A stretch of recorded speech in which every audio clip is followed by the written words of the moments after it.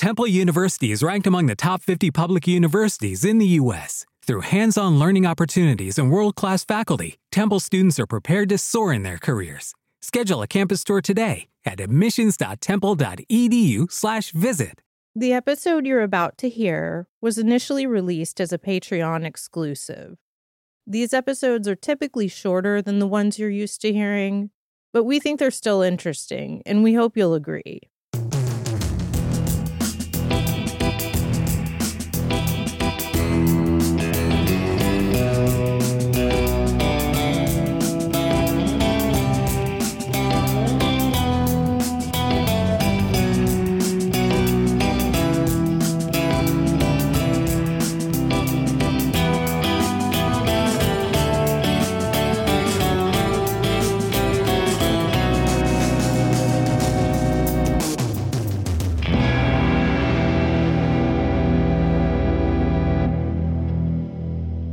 Hello and welcome to Something's Not Right. It's me, Olivia. I don't have Tashana with me today, but standing in for her is J.R. Lind, this guy. Hi, Olivia. Hi. So, what do you want to tell me about today? This is one of my favorite weird Nashville stories. It's sad. In full disclosure, he's told me this story before, but I mean, it was like years ago. So I don't really remember much of anything about it. So I'm looking forward to hearing this. Well, and in my fashion, whenever we pass by the location, I point out that that's the house in question. Sure. And, I do that a lot. I do that a lot, too. This is the story of Mary Northern. Mary Northern was born to a fairly well-to-do Nashville family in 1905. They weren't rich, but they were well off enough that they sent her to Ward Belmont, which was a finishing school for girls at the time. Ward Belmont. Thank you, Olivia. Ward Belmont is now Belmont University, but at the time it was a finishing school for women. She graduated in 1924, and she was very beautiful, as we know from some self-portraits and yearbook photos. And she loved painting and drawing, and after she graduated, she took a correspondence course in art from the Federal School of Art and Illustration. What's that? I have no idea. It's not like it was run by the government. I think it was just the name. But we have surviving letters from some of her instructors that urged her to keep going and were very complimentary of her work. She drew in what we would call an Art Deco style, although in the 30s they called it the style. Right. And she drew some covers for Vogue and Vanity Fair, although, and I don't know why it's unclear, but it's unclear if Vogue or Vanity Fair ever took the covers for publishing, but she definitely submitted them to Vogue and Vanity Fair. You got to start somewhere. Yeah. And the surviving drawings of hers are, a lot of them are these potential covers for these magazines. She also drew several pictures for the Iroquois steeplechase. There are still official paintings of the steeplechase, which is a big horse race here in Nashville the second weekend of May. They still have an official artist, and it seems like she was maybe the official artist early on. And that's important to know because we know that the steeplechase started in 1941. So into the 40s, at least, she was interacting with people. She was not the way she was later on, as we'll get to in a minute. She lived with her mother at 2614 Gallatin Road in what is now East Nashville. East Nashville, Tennessee, I believe is what they call it. That's where those. I would actually call it more Inglewood, but it's apparently it's a separate city. Who knew? Well, at the time it was a separate city, or at least almost. Now, if you're driving down Gallatin Road in East Nashville, it is where the Fat Moe's is, right before the Margaret Maddox YMCA on your right-hand side heading out of town. Okay, for some reason I thought it was somewhere completely different, like way out in Madison. I always thought it was too, but it was not. Oh, all right, gotcha. I checked property records to make sure I was correct. Of course you did. It was not for fun. Mary's mother died in 1960, and Mary, who by this time was already fairly reclusive, essentially shut herself out from the world, only leaving her home to buy groceries for herself and food for her half-dozen cats with her Social Security check. Into the 70s, the winter of 1976 and 1977 was brutal. It was the third coldest winter in the city's history. Actually, at the time, it was the second coldest winter through that time. Is now the third coldest winter. And Miss Mary, by this time, did not have electricity to her house, which is just unbelievable to me because this was the late 70s. This was not that long ago. I don't know if she just stopped paying the bill or just decided she didn't need electricity or some combination thereof, but there was no electricity at 2614 Gallatin Road at the time. She used her fireplace for heat and cooking and rarely left her rocking chair, which was in front of the fireplace, keeping her food underneath it and stacking spent cigarettes on a nearby mantle. And that winter, she burned her feet trying to warm them in the fire. Oh, goodness. So... Did she have anyone... I'm getting to that. Okay, all right. One of the best names I've ever read, just offhand, is this gentleman who helps her. The winter of 1977-78 was even worse than the winter before. It was and still ranks as the coldest winter in the history of the city. Coincidentally, the next winter, 78-79, is also one of the coldest winters in the city's history. If you go back and read science coverage from the late 70s, they don't talk about global warming. They talk about fears of a little ice age, which is strange to think about. Sure. One of the only people she ever spoke to was her neighbor. His name was the Reverend Sorrow Palmer, which is spelled exactly sorrow, like a man of constant sorrow. All right, gotcha. And he, along with a Department of Human Services employee, would sometimes check in with her and would occasionally bring her food. So in January of 1978, the Reverend Palmer saw that Miss Mary's feet were blackened and bloody as a result of them not having healed from the winter before and being very, very, cold and just not taken care of. So essentially they were gangrenous. And the good Reverend called DHS and the Adult Protective Services Division, which at the time was brand new, and said that she had to be made to go to the hospital.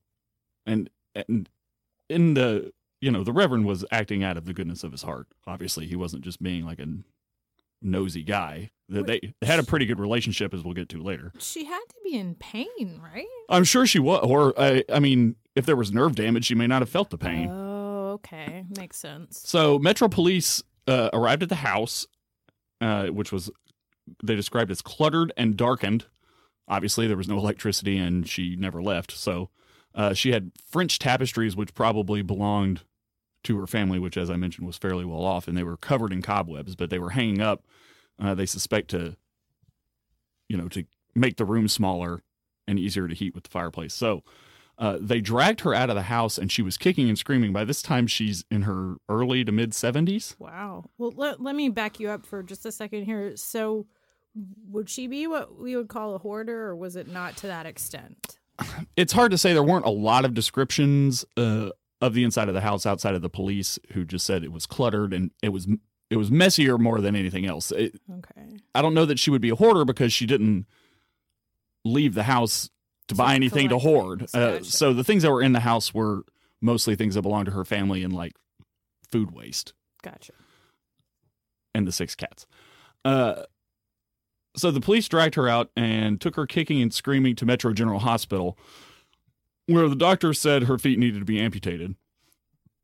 And thus, for the first time, Miss Mary delivered her famous line, which she would say time and time again throughout this saga. Quote, "They aren't going to take my legs away from me. You understand that." So Mary and her court-appointed lawyer, who was a woman named Carol McCoy, who would later serve as chancellor in Davidson County for 20-some-odd years. She actually just recently retired, became a very well-respected judge. But at the time, she was acting as a guardian ad litem for Miss Mary, began to fight for her right to not have her feet cut off. So most doctors agreed that she was certainly an eccentric woman and unusual, but that she was, by and large, mentally competent.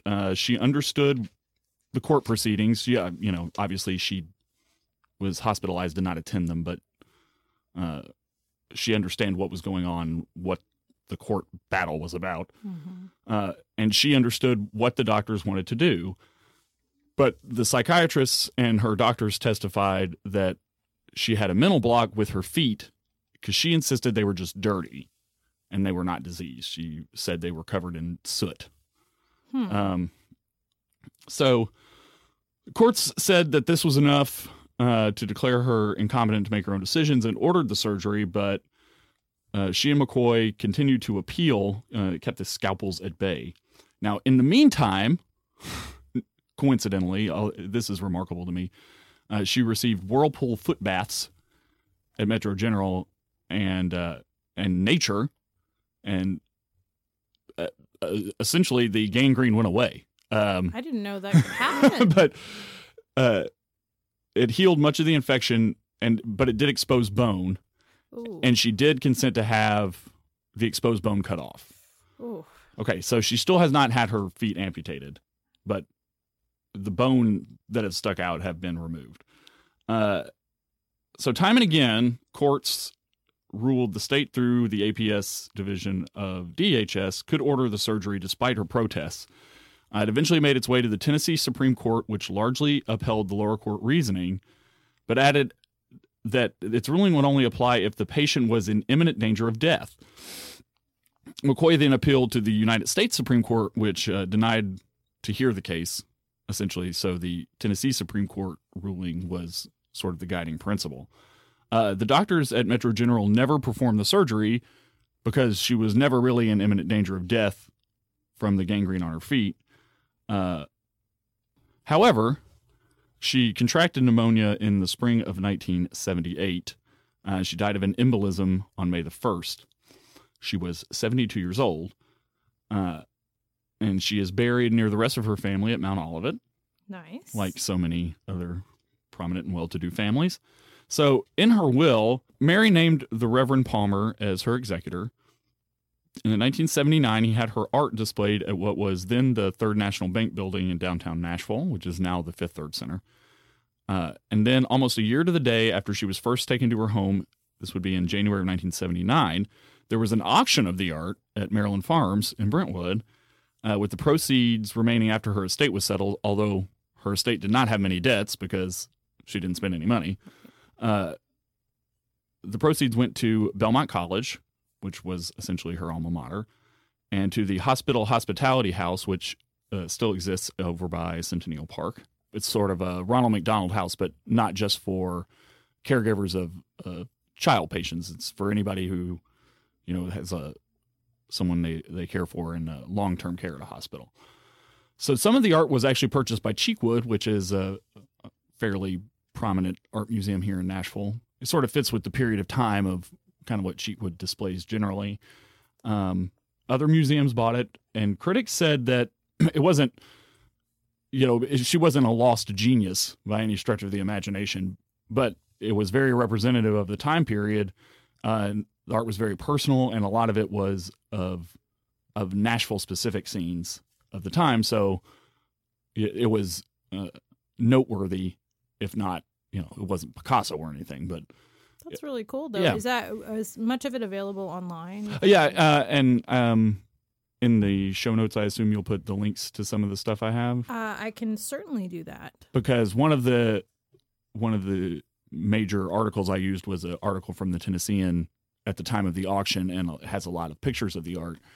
I think it's great looking, and it's it's just sort of like a sad footnote to all this. Sure. Because most of what you hear about Mary Northern is this was a big national story. This was not just a Nashville story. Oh, wow.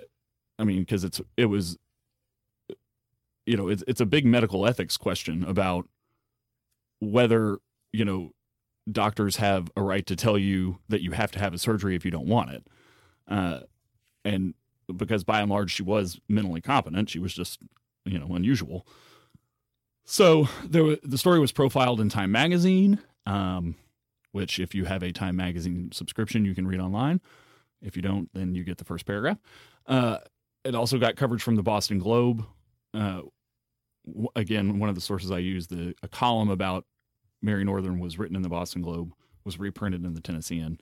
It asks a lot of hard questions that, still 40 some odd years later don't really have easy answers.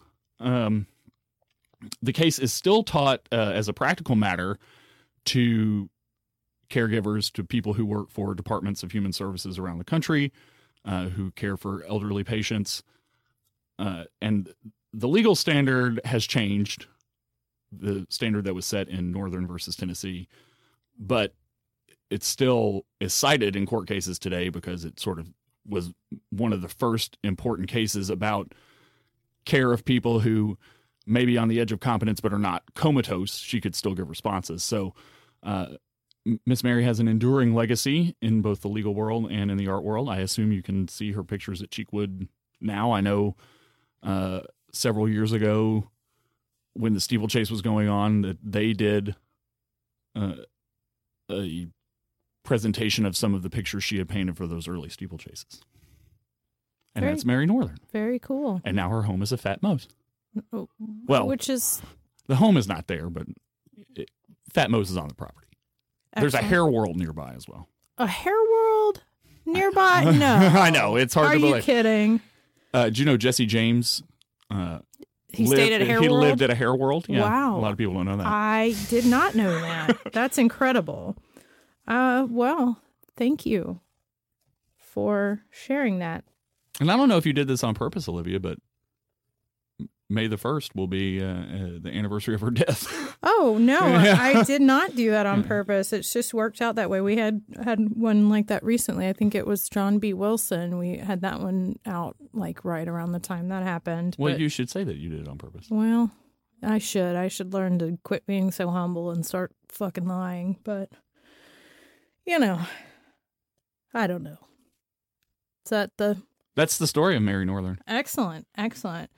Well, I will definitely provide the links that you gave me for your sources of research. And other than that, I'm here to tell everybody for the 150th time that Tashana and I will be attending the inaugural True Crime Podcast Festival on July 13th in Chicago.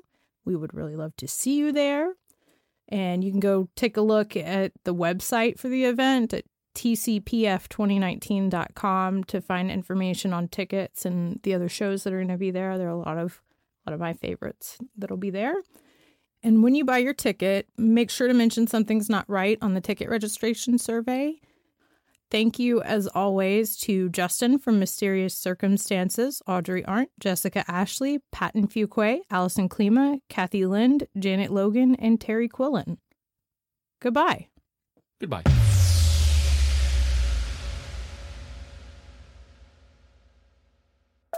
In 1969, 12-year-old Kathy Jones was brutally murdered in South Nashville. 49 years later, the crime remains unsolved, officially. This is Olivia Lind from Something's Not Right, and I'm creating Flat Rock, an investigative podcast about the murder of Kathy Jones, one of Nashville's most infamous and coldest unsolved murders. For more information, please visit flatrockpod.com.